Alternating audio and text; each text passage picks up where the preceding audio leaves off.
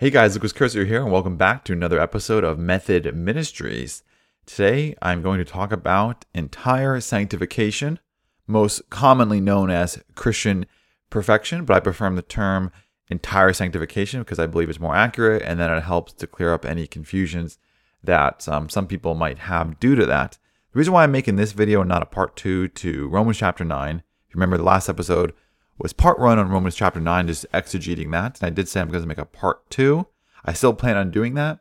But I figured I would just do this episode on entire sanctification because I've been learning more about it. And I wanted to share what I learned now, since I feel more confident and can just have a better understanding in this and the moral of the story that this teaches in the scriptures for Christians, just applying the grace of God and how that allows us to overcome sin. So I want to talk about that, and people have been reaching out to me, asking, "Hey, what does Wesley teach on this? Can you explain this doctrine?" So I thought that was kind of cool. I was a little bit, encouraged by that. People are interested in this, whether that's to see if the scriptures teach that or not. Hopefully, it's to test that by the scriptures, because that's what we should be doing, testing all things by the scriptures. So let's test entire sanctification by the scriptures. To do that, though, I'm going to have to talk about it. Real quick, though, I do just want to say thank you again to my viewers.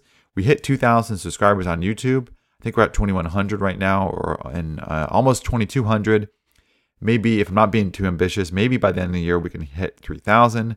If so, I would be excited to do so, and hopefully by the grace of God, we can hit that.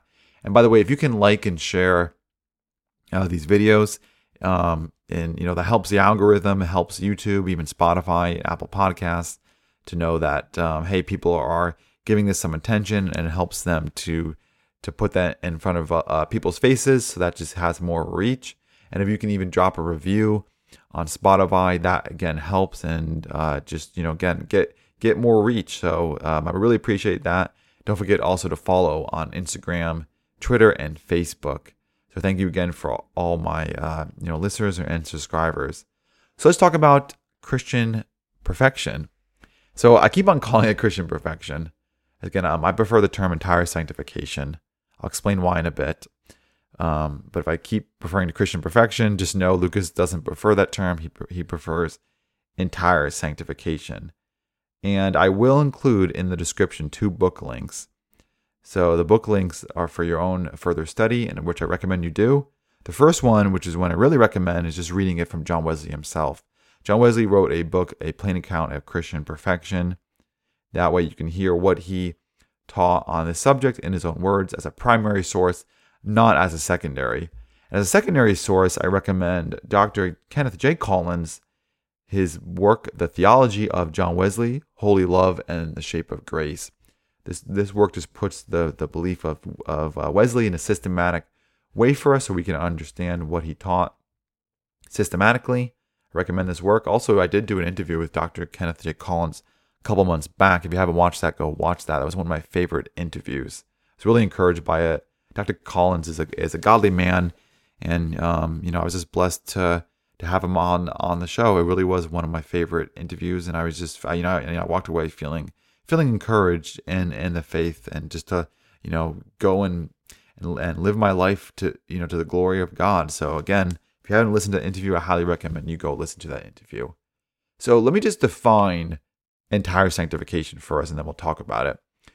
So entire sanctification is the belief that a believer, by faith in God, can be filled with the love of God and the love for his neighbor, so that holy love replaces sin. That's entire sanctification. That's the belief that a Christian, by faith in God, can be filled with the love for God and love for neighbors, that holy love replaces sin. That's the belief of entire sanctification. You don't have to wait for this. It's not posterior to death. A Christian by faith can actually experience that now by faith. So let's draw this out, and we'll understand on what John Wesley taught by this. If you hear my mouse going off, that's because I'm clicking through some slides. I did plan on making this a video. For some reason, I'm having Wi-Fi problems, so I'm gonna have to get that sorted out. So for now, this will be just another audio episode. But most people, I feel like that doesn't bother them because they're listening not watching the video, they'll just have it playing in the background. So let's understand the key to understanding Christian perfection and entire sanctification. And the key to understanding this is that to know that in Wesley's theology, there are two types of sin, okay? There are two types of sin. And this is really crucial to understanding this, because if we don't understand this, we won't understand Christian perfection. We won't understand what Wesley taught on this and how he arrived to this and how he distinguished between entire sanctification and how a believer can still be in a non-glorified body. If we do understand this, we'll understand this doctrine clearly. Even if we don't agree with it, we'll still understand it. So the two types of sin, according to Wesley, are voluntary and involuntary sins. So voluntary sins are the sins that we commit willingly. Those are the sins that we know not to do, and yet knowing it, we still go and do it. We voluntarily have a knowledge, a conscious will, and we commit it despite what we know. We voluntarily did it. It was our choice. We are fully cognizant, aware. We voluntarily committed this sin. That's what sin is. That's how John Wesley defined sin. Sin is the voluntary transgression of the law. And then the involuntary sins, those are the ones that we don't willingly do, but those are our weaknesses and infirmities, the things that we just naturally fall short of and need growth in. Those are the involuntary sins. So not all sin is voluntary. Some is involuntary. Some are just our weaknesses. So those are the things that we just fall short of. Those are our natural infirmities, our natural weaknesses. The sins that the ones that we commit voluntarily, those are sins. That's how John Wesley defines actual sin. So another way to say this is to distinguish between sin and actual sin. And if you study Jacob Arminius, and especially looking at him in his doctrine of original sin, Jacob Arminius even distinguished between this, sin in this type of way as well, with putting the contrast between sin and actual sin. So like infants, they are born fallen with a fallen nature due to the offspring, or due to the fact that they're the offspring of Adam. And original sin is the penalty of Adam's sin passing on to his offspring. So children are born sinners. But that's not their actual sin. Their actual sin is what they actually commit, and that's what God actually imputes and counts as sin. Yes, they're born sinners, they have a sinful nature, but their actual sin is what they voluntarily, willingly commit. So there's a difference between sin and actual sin. And that's very helpful for Christians to recognize these two types of sin, because it helps me to look out for, okay, what are the things that I'm willingly doing knowing that I shouldn't do? What's Lucas Curcio willingly committing? What am I willingly committing? What types of sin do I know I shouldn't be doing and I'm doing? That helps me to realize, okay, I got to cut this out in life. Yes, I know I have weaknesses. I know I have infirmities that I fall short of, but what are the things that I'm willingly committing? That helps me to distinguish between there are areas in my life that I can really work on and really need to strive to overcome by the grace of God, so that I can be filled with the love of God. Holy love replacing sin. And by the way, when we use holy love, when Wesleyans use holy love, what do we mean by that? Well, that means that love is defined by God. So when we, when the world says like love is love, well, that doesn't define love. That means nothing. That's like saying north is north. That's like saying sharp is sharp, right? Like a knife cuts people, it's sharp. Well, what's sharp? Well, we don't define sharp by saying sharp is sharp. It has to be something outside of that defines what sharp is. Sharp is something that has the potential, I guess, to harm you or to slice through an object.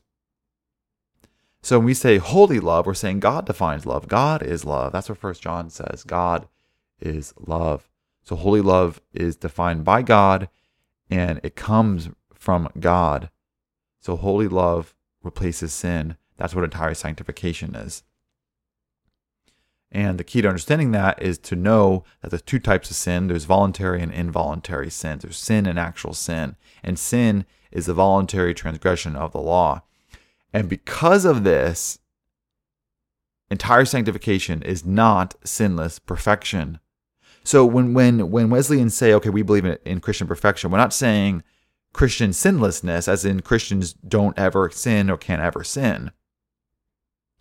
That's not what Christian perfection teaches. It is not sinless perfection. And the reason why is because a believer, though he won't be voluntarily transgressing the law, he'll still have his natural infirmities and weaknesses that he'll fall short of. He'll never be without those involuntary ones until death.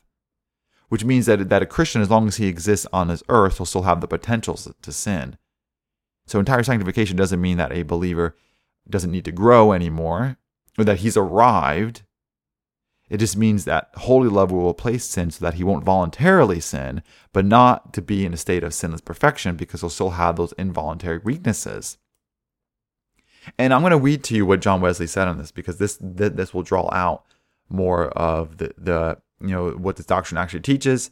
And again, it's a primary source is coming from John Wesley himself. So I'll be quoting from the book of A Plain Account of Christian Perfection. And again, I recommend you get that book.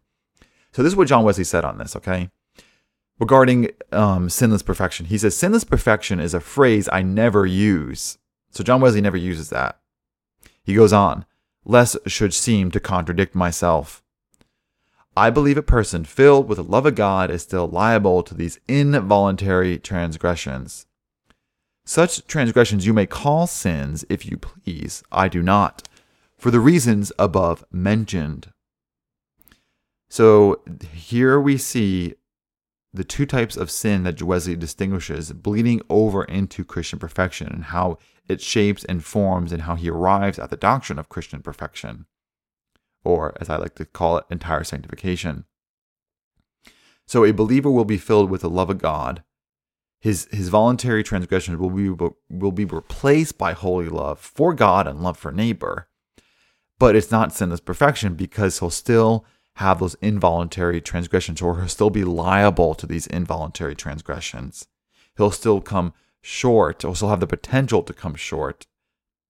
And you may call these involuntary sin, shortcomings sins, but John Wesley doesn't, because he defines sin as the voluntary breaking of God's law.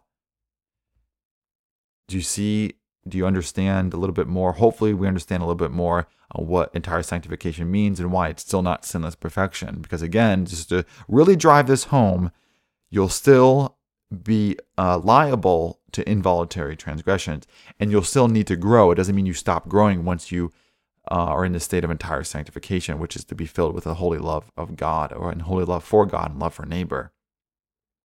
So now let's talk about, okay, so how does this come about, right? Like how do Christians, if this is true, how do Christians, according to Wesley, arrive in the state of entire sanctification, where they're filled with the holy love of God, for God and love for neighbor? How do they arrive there? So this is what John Wesley says, and this is very important. So it's not by works. It's not by, okay, was Lucas completely sinless for 24 hours? And then go down a list. Did I do this? Did I do this? Did I say this? Did I think this? Did I have this intention? So this is what John Wesley says, and I'm going to be quoting from his Plain Account of Christian Perfection. He says, As to the manner, I believe this perfection is always wrought in the soul by simple act of faith, consequently in an instant. So John Wesley believed that Christian perfection can come, and comes, and I would even add only comes, by faith, a simple act of faith, and therefore it can come in an instant, so you don't have to wait for it. Then he goes on to say, though, but I believe a gradual work both preceding and following that instant. So John Wesley also acknowledges that sometimes it could come gradually. And he goes on to say, as to the time, I believe this instant generally is the instant of death, the moment before the soul leaves the body. So he's saying that Christians experience this the moment before death, before the soul leaves the body. But I believe, he says, it may be 10, 20, or 40 years before. So John Wesley is saying that people can also sometimes experience this before death. And he goes on, I believe it is usually many years after justification, but that it may be within 5 years or 5 months after it. I know no conclusive argument to the contrary. So let me just break that down, what John Wesley is arguing. So first again, to know about this is that it comes by faith. You don't have to wait for it. You can receive entire sanctification, that is the indwelling of holy love for God and love for neighbor, replacing sin so that you are no longer committing voluntary transgressions, not that you're without the liable potential to commit or have involuntary transgressions. So it comes by faith. It's by faith we receive this. Some people have different experiences of this. Some people may experience it, as he says, like 20 years or 10 years or 5 years before, or 5 months. Everybody has a different experience of this. But the method is the same. It comes by faith, but just the experience is different. And what John Wesley is saying is that this happens but right before the soul leaves the body, which is another way to say is that when we'll die, we'll be entirely sanctified. That's just an easier way to say that. But John Wesley also believes it can happen beforehand. So John Wesley has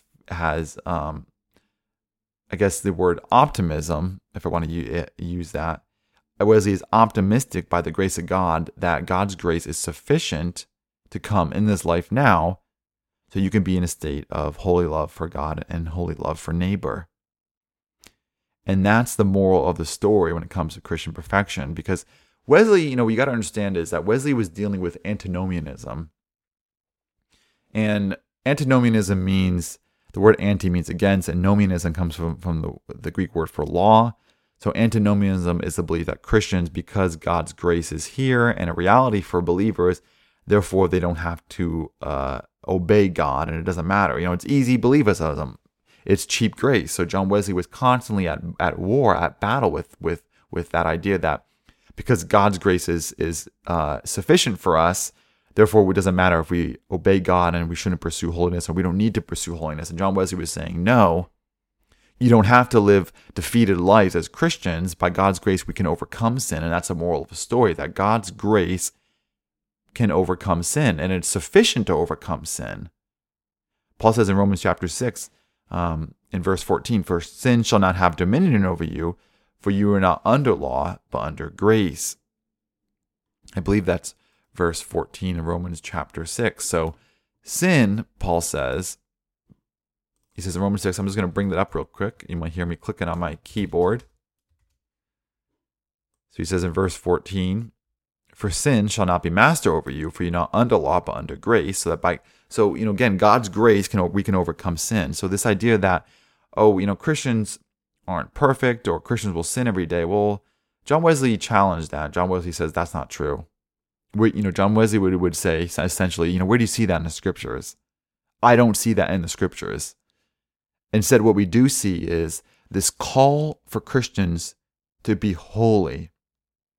We see this call for Christians to be sanctified. This call to Christians to go on to perfection, to go on to maturity, to completeness in Christ. And we don't have to say, I'm a Christian, I'm going to fall short. I like to use the analogy that imagine if somebody was in an interview with a boss or a potential boss. You were in an interview for a potential job. You wouldn't sit there and tell your potential company that you're going to work for, listen, I'm going to fall short at times. I'm not always going to 100%, follow your company's guidelines. I'm going to fall short of it. Like don't expect that. Like I'm probably going to fail every day. You wouldn't sit there and tell a boss that. You wouldn't sit there and work up this whole speech of negotiation that, hey, listen, I'm going to let you down, and I'm going to do this every day. I'm going to let you down every day. You wouldn't do that. So why do we do it as Christians? Why do we tell Christians that you're going to sin every day? You're going to fall short every day, when God's word says that sin shall not be master over you.